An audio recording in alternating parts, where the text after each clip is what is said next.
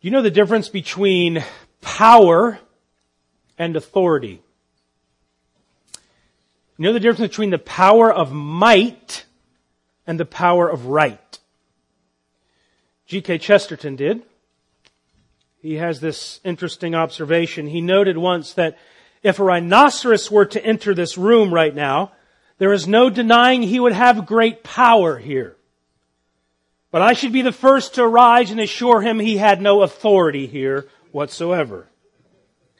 The rhinoceros has great power, but the rhinoceros has no authority. That is the power of might versus the power of right, the power of authority. Friends, as we return to our text this morning in the last book of the Christian Bible, we're faced with power and all of its seductive forces. The state, as it often has in the world, past and present and in the future, the state can wield its totalitarian power against people like you and me. It demands authority over our conscience, over our speech, and over our worship. Now, there's nothing inherently anything wrong with power. Power is good, it's right, it's godly, and don't be deceived by those who say it's not. But few things are as ungodly and serpentine as the misuse of power. Well, the people in our text today are living in a society in which the state was misusing its power in monstrous ways. They used their power to shame and to slander, and in some instances, even to kill. And not only did the state use its power to shame and slander, the state used its power in a more seductive way, to seduce its citizens by its wealth and by its riches. Every day, friends, people like you and me, churches like ours, face the seduction of the world, its power and its riches. But while this world does indeed have power, it has the power of might. No one and nothing in this world has the power of right. Like the rhinoceros, people may have power, but they have no final authority. And this is all what comes to pass in our passage this morning. Because to people tempted by the good life of this world, to people threatened by the power of the world to conform and give in or give up, to those kinds of people tempted by wealth or to give in by the conforming pressure, comes a surprising vision to remind all of us of the only one who has all power and all authority. And this surprising vision will sustain us in our work and in our witness. That's what I want us to think about this morning, that in the face of all kinds of trials, in the face of all kinds of temptation, we have a surprising vision meant to sustain us in our work and in our witness. The Son of Man says, "Fear not." And who do you think you are to disobey that command? That's what we're going for this morning. If you're not there already, would you locate the last book of the Christian Bible, the book of Revelation, Revelation chapter 1. This is our fifth message. We're settling into this series. Revelation is an urgent call to worship the Lamb and to heed His words to the end. And this morning we'll see once again, this call is not so much to individuals, but to congregations like our own. Congregations were tried and tempted then. They need the same thing that we need now. What is that? We need a revelation of Jesus Christ to sustain us in our work and our witness. And that's what John gives us today. That in our trials and temptations, John gives us, by the Spirit, a surprising revelation to sustain us in our work and our witness. The Son of Man is going to command us to fear not. And how dare we not obey Him? Well, we could capture the formal flow in our text this morning like this. A troubled John writes to troubled churches about a sovereign Son of Man. That's the flow of the argument. A troubled John writes to troubled churches about a sovereign Son of Man, and that sovereign vision of the Son of Man is meant to sustain us. Well, let's read Revelation 1 beginning in verse 8. Revelation 1 beginning in verse 8 to the end of the chapter. Now you see, as we read, you see if you can spot the surprising revelation and this dramatic text meant to sustain us. Revelation 1, starting in verse 8, this is what Holy Scripture says, I am the Alpha and the Omega, says the Lord God, who is and who was and who is to come, the Almighty. I, John, your brother and partner in the tribulation and the kingdom and the patient endurance that are in Jesus, was on the island called Patmos on account of the word of God and the testimony of Jesus. I was in the Spirit on the Lord's day, and I heard behind me a loud voice like a trumpet saying, write what you see in a book and send it to the 7 churches, to Ephesus and to Smyrna, to Pergamum and to Thyatira and to Sardis and to Philadelphia and to Laodicea. Then I turned to see the voice that was speaking to me. And on turning, I saw 7 golden lampstands. And in the midst of the lampstands, one like a son of man, clothed with a long robe and a golden sash around his chest. The hairs of his head were white, like white wool, like snow. His eyes were like a flame of fire. His feet were like burnished bronze or exquisite brass, refined in a fire. His voice like the roar of many waters. In his right hand he held 7 stars. From his mouth came a sharp 2-edged sword, and his face was like the sun shining in full strength. When I saw him, I fell at his feet as though dead. But he laid his right hand on me, saying, fear not. I am the first and the last and the living one. I died, and behold, I am alive forevermore, and I have the keys of death and Hades. Write therefore the things that you have seen, those that are, and those that are to take place after this.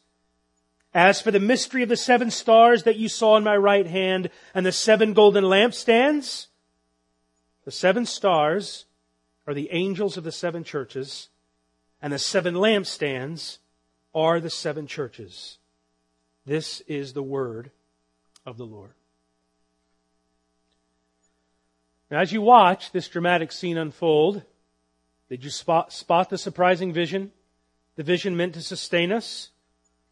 It's there in verses 12 to 18. John records a surprising vision of a Son of Man and his response to it. When I saw him, that's the vision, I fell at his feet as dead. That's his response, verse 17. And on either side of this vision comes a command to write. Keep looking down at your text. Look at verse 11 again. Write what you see in the book. Now look down at verse 19. Write therefore the things that you have seen. So on either side of this surprising vision of the Son of Man comes a command to write what you've seen. Now, why is John telling us this story in this kind of dramatic arrangement? Why has it happened like this? Why is the vision in the center and the command to write on either side? Why this structure? Because remember, every passage has a structure. And if you find the structure of the passage, you'll find the author's emphasis. Find the structure, you're on your way to finding the emphasis. So based on this overall structure, what is a dramatic emphasis in this scene? Why did John put the vision in the middle and the command on either side? Why has the Lord done this? Well, I think it's this. This vision of the Son of Man in the center is meant to sustain John in his work as he writes this book. The vision in the center is going to sustain John as he carries out the command to write this book. And John is not only writing, but John tells us he's suffering on the account of the testimony of Jesus. I think that means the testimony about Jesus, the testimony for Jesus. We could say that John is suffering on account of his witness for Jesus, because testimony means somebody's legal witness in a court of law. This vision, then, is meant to sustain John in his work and in his witness. But John's not the only one this vision of the Son of Man is for. Well, look at verse 11. To whom is John write? Well, he writes to these 7 churches who John says are facing tribulation, which means now that this vision of the Son of Man will not only sustain John in his work, but God intends for this vision of the Son of Man to sustain these 7 churches in their work as well. And not only their work, but like John, their witness too. Why am I saying witness again? Well, look down at verse 20. At the end of verse 20, what picture does the Son of Man use to describe the churches? The churches are pictured as, don't make me do all the work, pictured as what? Lampstands. That's right. Along with the Old Testament imagery of the lampstand, one of the main reasons churches are called lampstands is because Jesus said to believers, He looked at His followers and said, you are the light of the world. One reason Jesus calls these 7 churches lampstand is because in their work and in their witness, churches must neither assimilate nor isolate from the world. But churches, even in the face of trials and tribulation, are to be Christ's witness to the world or Christ's light to the world. So this surprising vision that opens this entire story of Revelation of the sovereign Son of Man sustains John and these 7 churches and their work and in their witness. And we will see starting next week, Lord willing, that every description of the Son of Man in this chapter that John sees will show up again in every address to the 7 churches, which means this vision of the Son of Man in chapter 1 sustains these 7 churches, confronts these 7 churches, and comforts these 7 churches in their work and in their witness. What they need, He is for them, both in warning and in comforting to them. But this vision precedes this letter to 7 churches, which means you have a vision before the letter to 7 churches, and then after the letter to the 7 churches in Revelation 4 and 5, you have another vision, this time of Christ as the risen Lamb. So these 7 churches in chapters 2 and 3 are surrounded on either side by a vision of the sovereign Son of Man and a slain and risen Lamb, which means Christ not only stands in the midst of these 7 churches, but He stands around them like a wall of fire to protect them from all that's going on.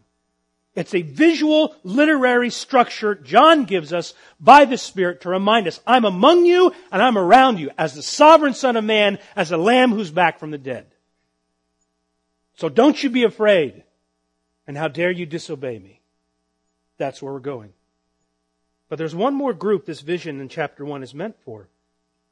God means for this vision of the Son of Man to sustain our church too. How do we know that? Here's one way. Revelation 1:3. Blessed are those who hear and keep the words of this book. EBC needs to hear the vision for this vision, see this vision for our work and witness too. And the first thing we get after a greeting of grace and peace and a focus of faith, the first thing after this greeting for our persevering and a focus for our faith is a colossal vision of the cosmic Christ. And it's no accident. Because more than anything else, in our suffering, we must see Jesus. That in our troubles, we must see Jesus. You can have all this world, but give me Jesus. How sweet the name of Jesus sounds in the believer's ear. It soothes our sorrows and heals our wounds and drives away our fear. In times of trouble, in times of defection to the world because of the glittering delights of the world and the apparent relief it provides, John needs this vision of a sovereign Son of Man. The churches need this vision of a sovereign Son of Man. And we need this vision of a sovereign Son of Man. Because in all of our trials and all of our temptation, this surprising vision of the Son of Man is meant to sustain us in our work and our witness. The Son of Man comes at us and says, fear not. And how dare you disobey Him? The rest of our time this morning, let's follow the drama in 2 ways. Let's follow what John heard and then what John saw. What he heard is 9:11 and verse 20, and what he saw is the vision. So first, let's follow what John heard, especially verses 9 to 11. Now, every story has to begin somewhere. Where and when is this story set? Well, the drama opens on an island. But it's not Fantasy Island. Deplane. It's not Fantasy Island. And it's not Hilton Head Island. It's an island called Patmos. Patmos is a Greek island in the Aegean Sea that sits closer to western Turkey than it does the mainland of Greece. Now, Hilton Head looks like a tennis shoe, and it runs 12 miles long and 5 miles wide. Well, Patmos is 10 miles long and 6 miles wide. So John's story opens on an island that's just about the size of Hilton Head. So the next time you're on Hilton Head, you think John was on an island about this size near the end of his life. But that's where the similarities stop. Because Hilton Head was a recreational island, and Patmos is an island where prisoners go under the Roman Empire. Patmos at the time consisted mainly of volcanic hills and rocky ground. And at this point in his life, historians tell us John is an octogenarian. He's in his 80s, a prisoner of Rome. Mighty Rome, afraid of an 80-year-old man. It's the rage of the dragon in Revelation 12 against the seed of the woman. John's most recent pastorate has been in Ephesus, which lies some 40 miles across the blue Aegean Sea from Patmos. And Ephesus will be the first church that gets a letter from John as the courier goes out. But this 80-something-year-old Pastor John has not been sent to Patmos by his Ephesian church family as a gift for his decade-long faithfulness. Rome has sent John to Patmos as a punishment for his faithful witness and his testimony about Jesus. I write, John says, as your brother and partner in the tribulation on account of the word of God and the testimony of Jesus. Early historian Eusebius tells us that John was banished to this island by the Roman Emperor Domitian in AD 95. Beloved, everyone that lives godly will suffer some kind of persecution. And if you're not suffering any kind of persecution, you're not living godly. And sometimes the worst persecution, whether you're Daniel in the lion's den as an 80-year-old or you're John on an island as an 80-year-old, sometimes the worst persecution may come in old age. I want you to note that this 80-something-year-old John has not given in to the American notion of retirement. Those of you honored gray heads among us, and honored you are, we need you, and we praise God for you. People talk about diversity in church plants and in churches, but one of the ways they overlook diversity is the diversity of ages. We need people like John the Apostle who have known Christ more than we have been alive. Can I tell you as your pastor, don't waste your old age. There are sins and temptations of youth, and there are sins and temptations of old age too. Let John's act of faithfulness in his 80s encourage your act of faithfulness in your older years. God wants to use young people, and He wants to use old people too. Don't waste these years of your life Facebooking and seashell collecting and RBing and commenting on controversies online that you can nor should probably do anything about. Young or old. Those things will shrivel your soul till it looks like the skin of a raisin. Here's something to do this afternoon. Google John Piper and seashells.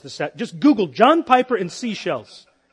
Go watch the message called Boasting Only in the Cross from May 20th, 2000, when he admonished 40,000 young college students about old age and having nothing to offer God in retirement but seashells.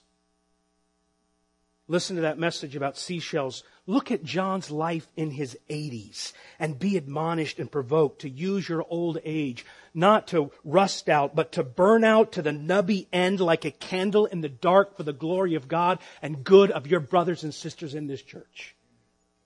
And you are doing that, and I'm telling you as your pastor, keep doing that. Here's an example. What does that mean? Well, Paul says this in Titus 2. The older women, you teach the younger women. What should I teach the younger women? Here's an inspired thing. Paul says, older women teach the younger women to love their husbands, to keep their home, be lovers of sound doctrine, and neither be slaves to strong drink or slanderers. Older men, you teach the younger men to be self-controlled, sound in the faith, sober-minded, full of good works, providers for their family, men who not only see themselves as helpers, but leaders in their home, who lay down their lives in love and leadership and provision and protection. Look at John. Don't waste your old age. God will use you. So as the scene opens, an 80-something-year-old man imprisoned on a small volcanic island on account of the Word of God and the testimony of Christ is in prison. But neither his age, nor his remote location, nor the intent of Rome to keep him from being an influence, keep God from using John for his most stunning work yet in his life. Yes, to old age I will carry you and sustain you. I said that in Isaiah 46:4. To old age I will carry you and sustain you, and in old age I'm going to use you, John, from the island of Patmos. Rome has you just where I wanted you to be. And I'm going to bring my purposes to pass through the weakness of an old man imprisoned on an island called Patmos. John, like all who live godly, is enduring tribulation. But while he's alone in a sense on the island, he's not alone in his suffering. He says, I am your partner in tribulation, the kingdom, and endurance. The word partner is a form of the word fellowship. We could translate it, I am your fellow participant. We wouldn't say this in English. I am your fellowshipper. I share with you in this suffering. Neither John nor those to whom he writes is alone. They're sharing together. They're fellowshipping together in the tribulation, in the kingdom, in the patient endurance for Christ. Now that word patient endurance in the ESV, do you see that word patient? It's in the NIV and the NLT as well. It's only one word in the original text. And I think this word captures John's mood that he wants to infect us with. One commentator notes, this word patient endurance is not an act of resignation, but an active, courageous kind of activity. The endurance we're called to is not resignation, but an active, courageous kind of endurance and activity. In other words, the endurance John speaks of is not the endurance of a person. I'm sorry, this is twice this morning, Dr. Brown. This is not the endurance of somebody in the dentist chair who passively and anxiously endures. Though you won't if Dr. Brown takes care of you. But it's not that kind of passive resignation.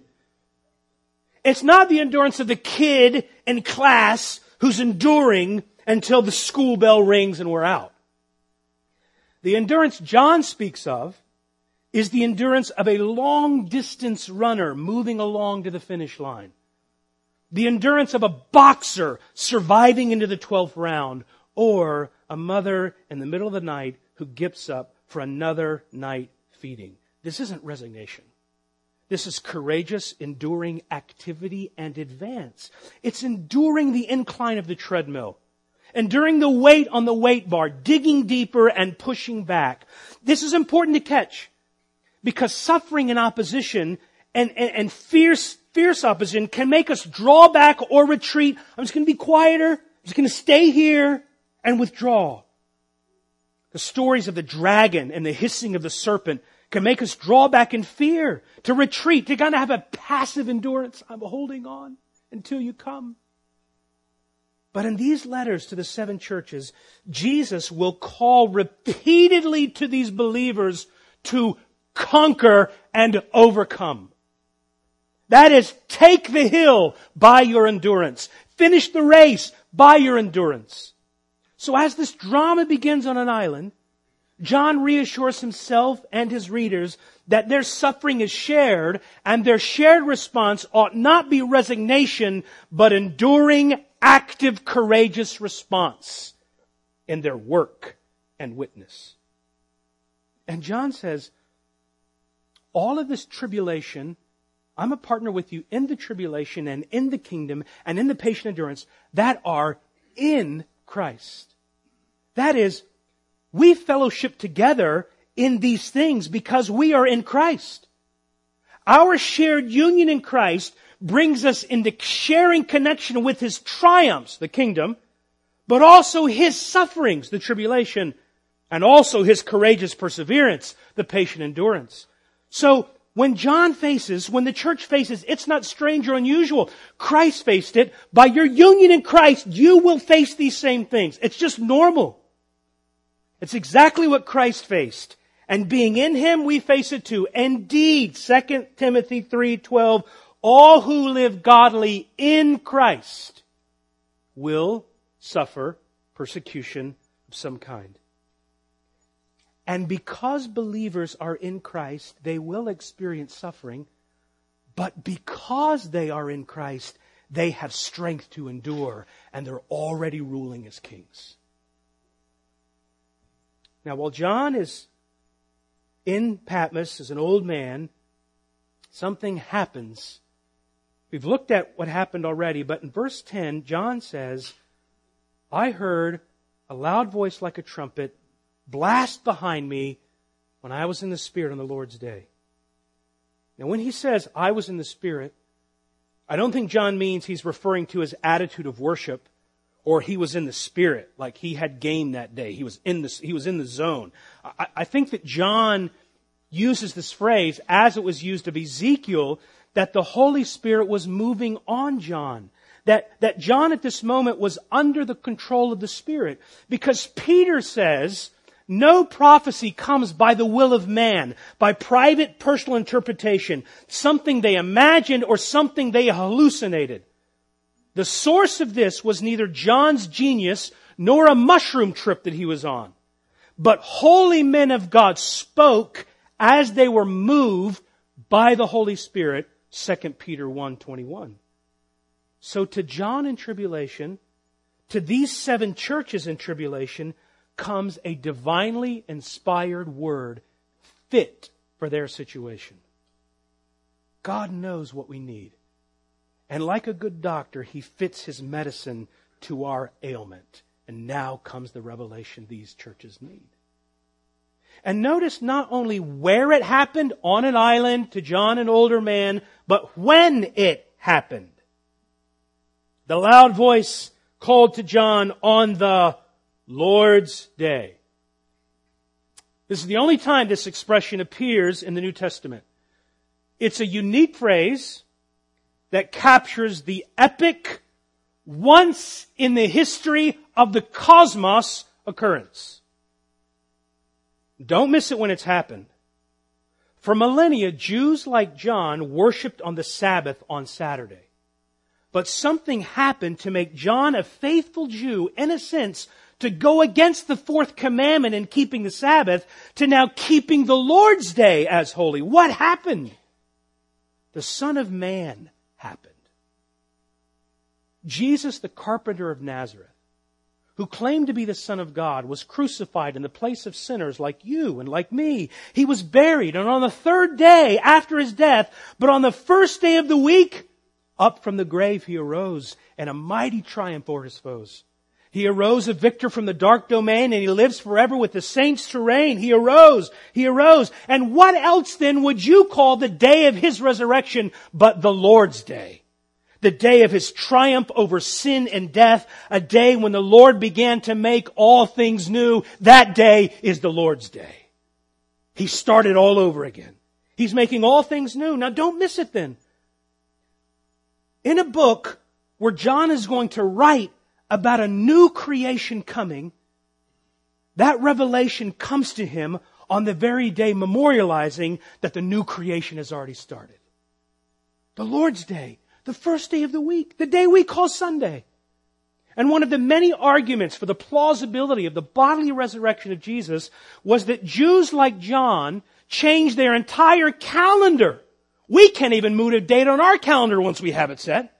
This is a religious calendar. The whole religious calendar switched from a commandment, the fourth commandment, from Saturday to the first day of the week. Only the bodily resurrection of Christ, only the Son of Man could make devoted Jews like John start worshiping on Sunday instead of Saturday. Now think about this for a moment.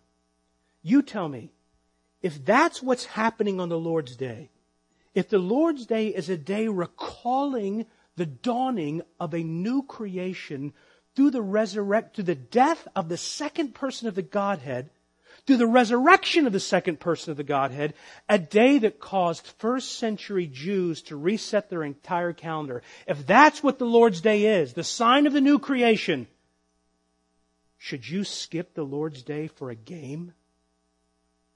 For a concert? For a live stream? To sleep in? This is the day the Lord has made. And we will be glad in it, Psalm 118. Psalm 118 is not talking about rainy days and snowy days and sick days. Psalm 118 is the psalmist foreseeing the first day of the week and saying, this is the day the Lord has made, and we will rejoice and be glad in it. John was in the Spirit on that day. And blessed are all those who keep His words on the Lord's day.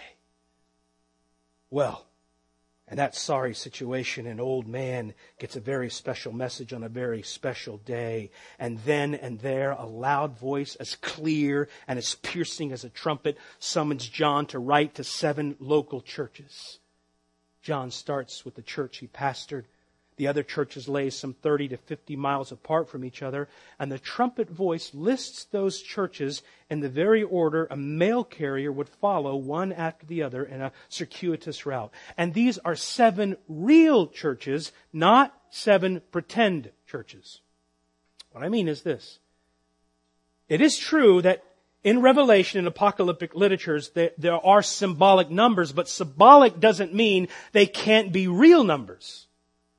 7 is a symbolic number in biblical apocalyptic literature, yet these 7 churches are 7 real literal churches in space-time history facing similar but slightly different situations from each other. Which means whatever our interpretations are of details in the book of Revelation, they must have had some sense to those who first heard them, or you're not interpreting it right. And I'm not sure that Apache helicopters and barcodes and microchips under the skin and bent spoons and UFOs would have made any sense to them. But why 7 churches? Well, 7 is literal but symbolic. That symbolizes a full representation of the kinds of things, the categories of things all churches will face everywhere at all times. That is, in these 7 churches, God has not left any general kind of situation out. We could put it this way. Could I recast 1 Corinthians 10:13? There are 7 churches so that we might know as Emmanuel Bible Church, there is no temptation taken us as a church that's not common to other churches. But God is faithful. And as He was faithful with these 7 churches, God will not let us be tempted above what we are able, but will with the temptation provide churches like ours a way to escape, especially to endure. 1 Corinthians 10:13. And one of the ways God's provided for us in our temptation, one of the most important ways God's provided for our endurance to obey 1 Corinthians 10:13 is by this book of Revelation and this message right in the middle of Revelation 1. You see, this book really is meant for our grace and our peace from the Godhead. It's meant for grace and peace. Well, this command to write now, if you have some kind of plot arc, this command to write now serves as the inciting incident. Well, now the action is going to start to rise pretty fast. After this command, the drama is going to build slowly to an inevitable but surprising climax. So let's move now from the setting, what John heard, Now to the rising action in what John saw. From what he heard to what he saw. And what he sees is a surprising vision of the sovereign Son of Man that's meant to sustain churches in their work and witness. Now, John turns around and he wants to see who is behind that trumpet blast. And he turns and he gets his first surprise. Because what does John see? He doesn't see a voice, but he first sees 7 lampstands. We've already seen what those refer to down in verse 20. They stand in for the 7 churches. Now, John was just told, verse 11, to write to these 7 churches. And now in verse 12, each of these 7 churches is represented by a lampstand. So John turns, and he doesn't see a voice, but he sees 7 lampstands symbolizing these 7 churches. And in the Old Testament, lampstands always stood in the presence of God, whether that's in the tabernacle or it's in the temple. So as John sees these lampstands, where is he? He's in the presence of God. And these churches are in the presence of God. You see, what Revelation does, what this apocalyptic literature does, it gives us a view of earth from the perspective of heaven. It helps us to view the whole history of humanity from the perspective of heaven. So John now has just entered the presence of God. We're taken in now to God's presence to view the situation on earth. And first up is the situation of these churches in God's presence. And then John sees something else. The action starts to rise because he just doesn't see lampstands. And if he had an Apple Watch or some kind of Fitbit heart rate monitor, he'd get a notification. Your heart is going crazy right now because in the midst of these flickering lampstands, John sees one like a Son of Man. John's not alone on the island. Now here is where the similes and metaphors of this kind of literature start to sing and invite our biblically controlled imagination. John sees a figure like a Son of Man. That means the person John sees is like a man in his general appearance. As you see, this man has clothes and hair and eyes and feet and hands and a voice. But John says, this looks like a Son of Man. That is a man. This is not an angel. This is not a lampstand. This is not like one of the beasts that he will see later. What I saw was a person like a Son of Man. But he says like a Son of Man because when it's done, John realizes this wasn't simply a man. One of the drawbacks in breaking up this chapter in several messages is we might miss the logical connection. Last week, the message came to an end in Revelation 1:7. There John said, behold, he's coming with clouds and every eye will see him. Now if you said, who's coming with clouds? You'd go back to Daniel chapter 7, and in that chapter, Daniel in exile, like John in exile, says, behold, in a night vision, I saw someone coming with the clouds of heaven, one like the Son of Man. So, when John sees someone coming from the clouds of heaven, he's seeing the Son of Man that Daniel saw. So, John sees the very Son of Man that Daniel saw, and that means when John turns around here and he sees the Son of Man, he's seeing that same Son of Man from the chapter of Daniel, chapter 7.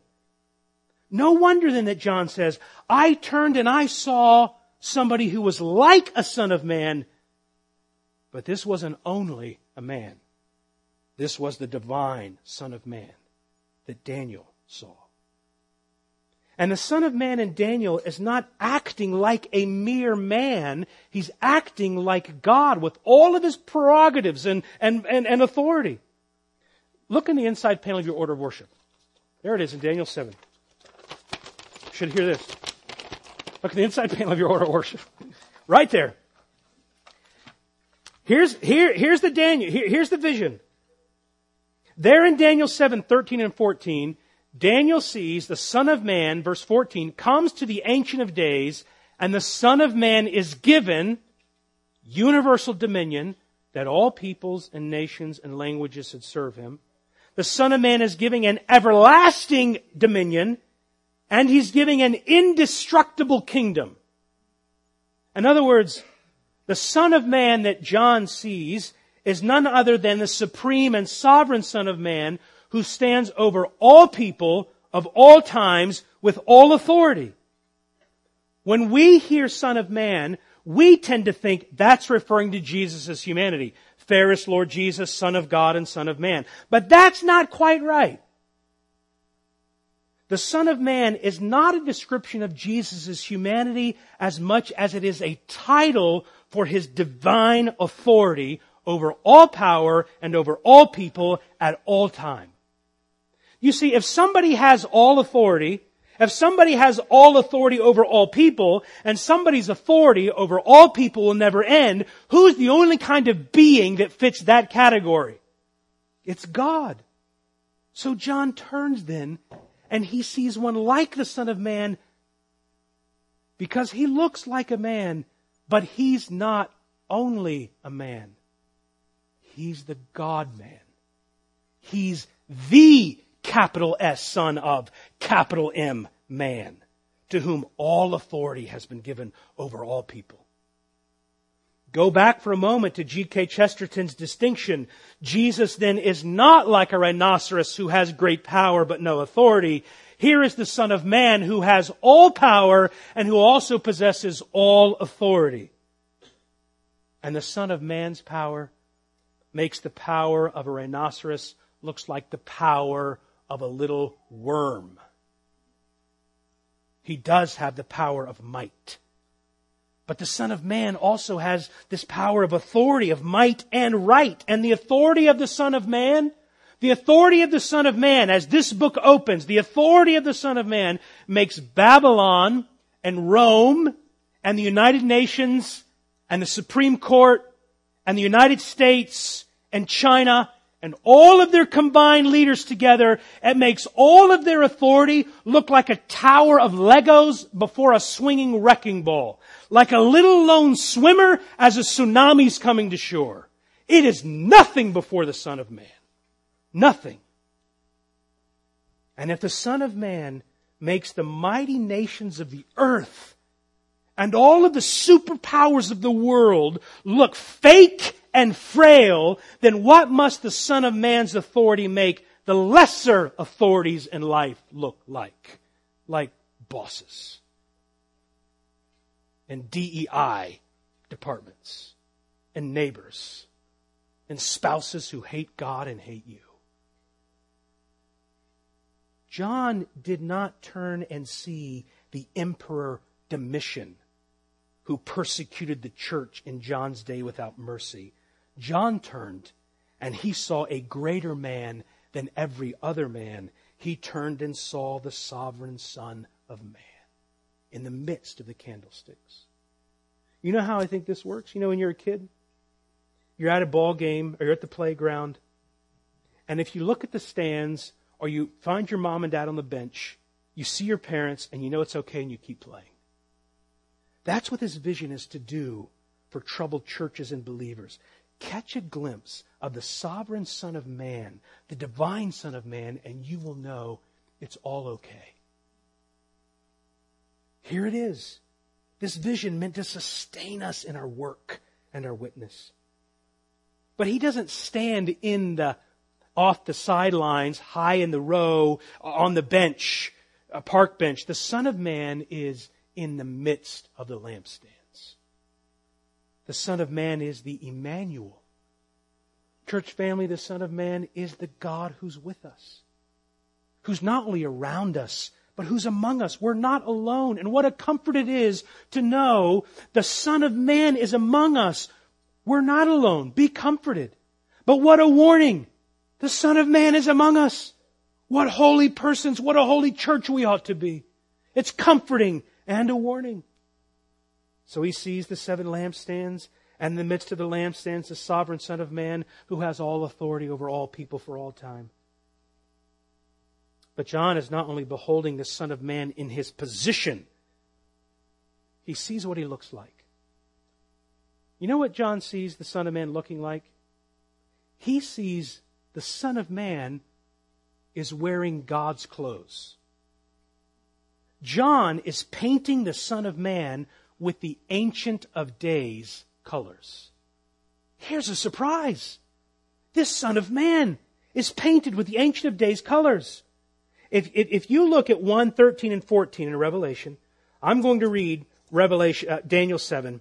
Here's how Daniel 7 describes the Ancient of Days. The Ancient of Days took his seat. His clothing was as white as snow, and the hair of his head like pure wool. What's the opening description of the Son of Man? His clothing and his hair. Do you see? John is painting the Son of Man with the Ancient of Days colors. Or in Revelation 1:8, God describes himself like this: I am the Alpha and the Omega, says the Lord God. Well, the Alpha is the first letter of the Greek alphabet. The Omega is the last letter of the Greek alphabet. And it's a literary figure of speech saying, I'm the first and the last and everything in between. I stand sovereign over everything. I am the first and the last. But now look down at the very last line of verse 17. How does the Son of Man describe himself? As the first and the last. You see what's happening? The Son of Man not only comes with authority, He comes dressed with the clothes of divinity. He comes dressed in God's clothing. John is painting the Son of Man with the Ancient of Days colors. Even a passage we read earlier from Daniel 10 together, everything said about that divine figure and how he looked, even Daniel's response is matched here with the description and response here in Revelation 1. It means this: the Son of Man is not a title of Jesus' humanity, but a title for His full divinity, that Jesus is the Son of Man, sovereign in His authority, and equal to God in His divinity. Well, what does that mean? Why is that a big deal? Well, Rome insisted that its citizens say, Kaiser Kurios, Caesar is Lord. But Christians were those who looked at the Son of Man and said, Jesus is Lord, and entered eternal life. Thus, as John turns and beholds the Son of Man, sovereign in authority and dressed in divinity, no wonder in verse 17 that John falls at His feet like a dead man. John has just beheld the Son of Man in authority, with the authority of the Ancient of Days, dressed as the Ancient of Days. Now think about this. This vision now is no therapeutic Jesus who shows us His wounds to make us feel better about our wounds. This is no soft and velvety Jesus who comes to give us a hug. This is not a tolerant Jesus who comes to overlook sin. This is the sovereign Son of Man, equal to the Ancient of Days, who comes not only to save, but to judge. And John, who knew Jesus, didn't run to Jesus and fist bump Him when he saw Him. He didn't high-five Him. He certainly didn't address Him as the big man upstairs or his co-pilot. This disciple whom Jesus loved,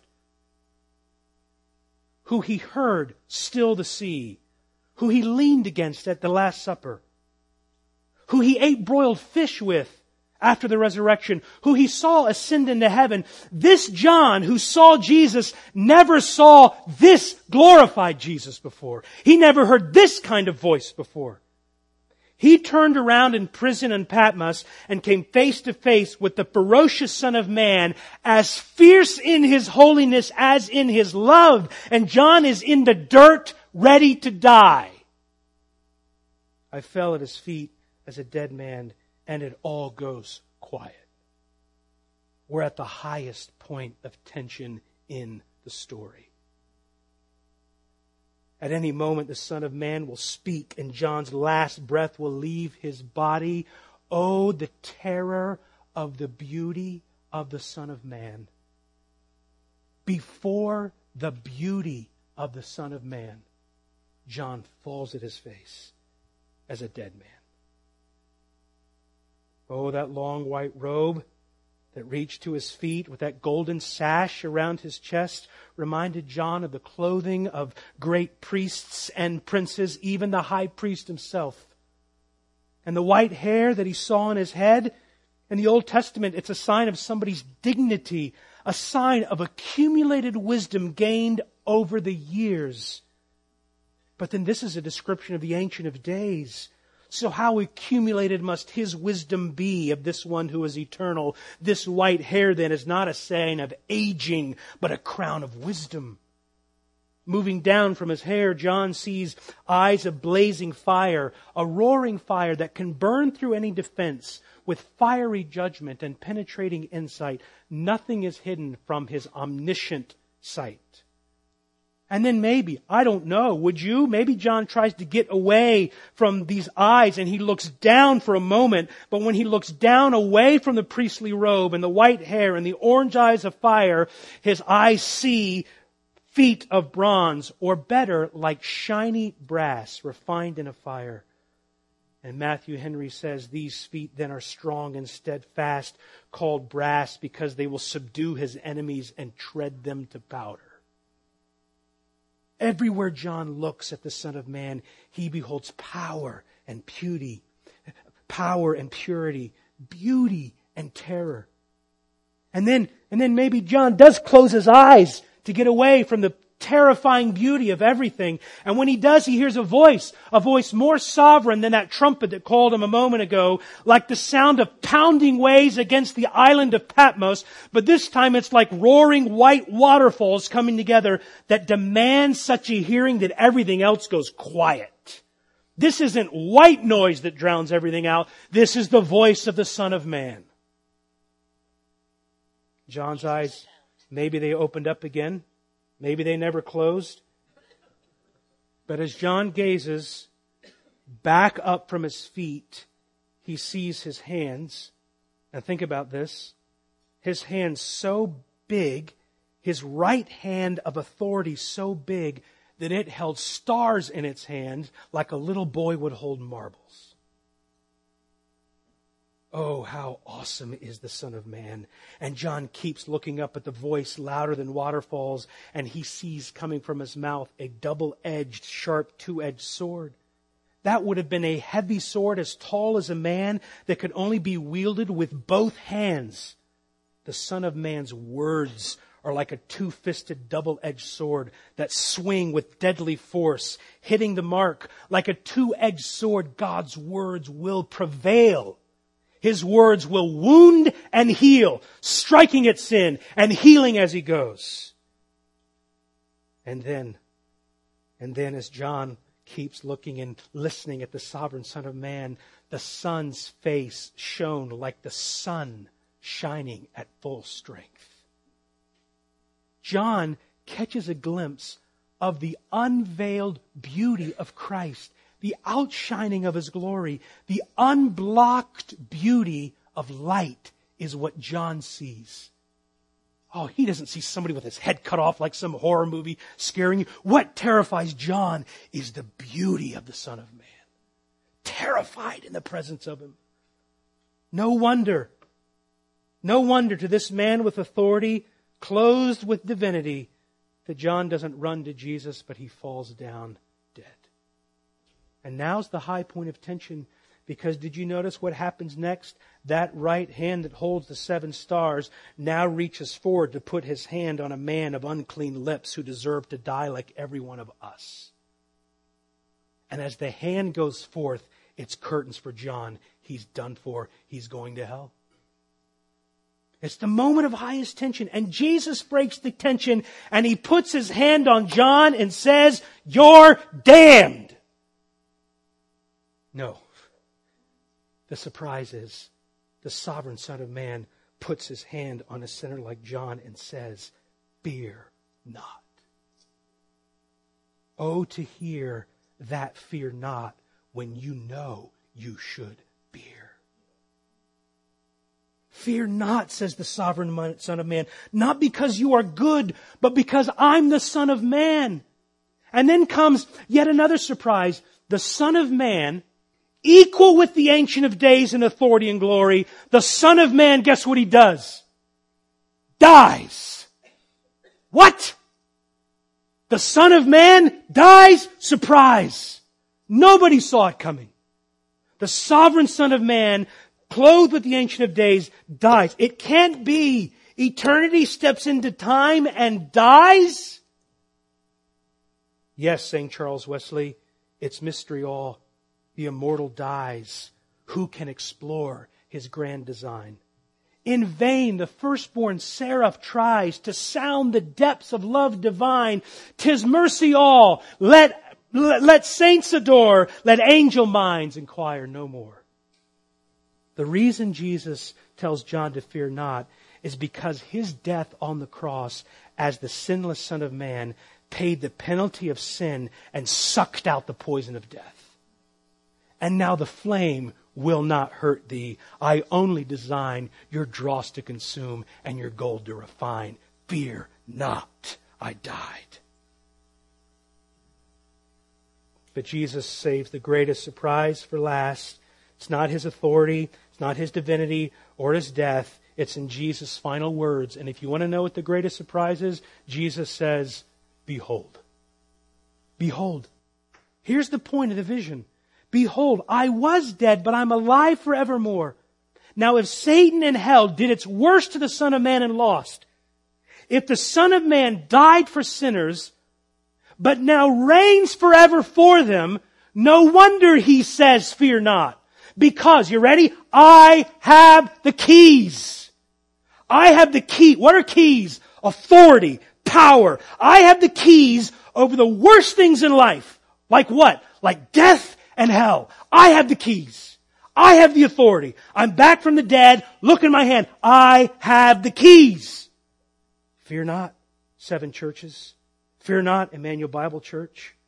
I have the keys. I have the authority. Now listen, you know what this vision means?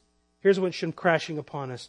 This surprising vision of the Son of Man is meant to sustain us and embolden us in our work and witness. And here's the point. Don't you dare disobey this command of the Son of Man. He said, don't fear. So why are you afraid? Oh, you have little faith. Why are you afraid? Now think of it like this. Think of it like, if the Son of Man says, don't you cheat on your spouse. Yes, sir. If the Son of Man, don't do drugs, don't kill, don't lie, don't steal. Well, of course you shouldn't do those things. That's a command. I'd never disobey you. Because those are commands. Oh yeah? So how come when the Son of Man tells us not to be afraid, we still think it's okay to be afraid? Do you see His sovereignty? It's not okay to disobey the Son of Man in any of His commands. And here He comes dressed in deity with the authority of the Ancient of Days, a sword in His mouth, fire in His eyes, feet made for crushing life. And He's back from the dead and He has the keys. Don't you dare disobey Him when He says, fear not.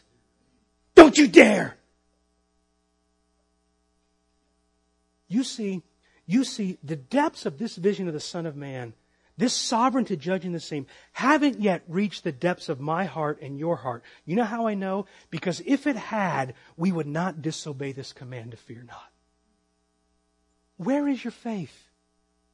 Pull it out like a sword. Why are you afraid?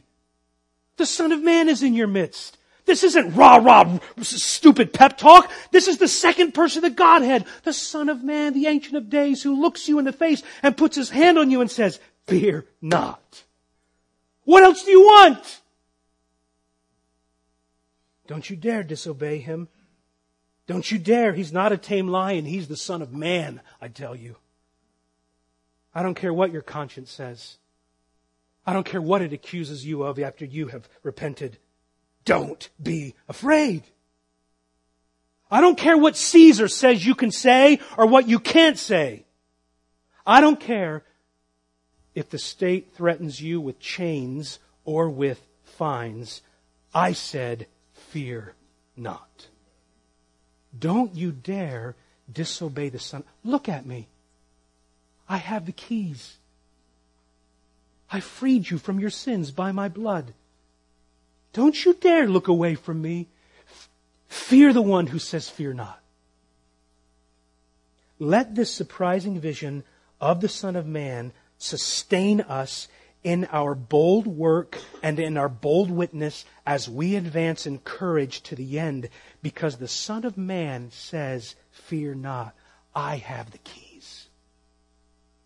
How dare you be afraid? Now go learn what that means.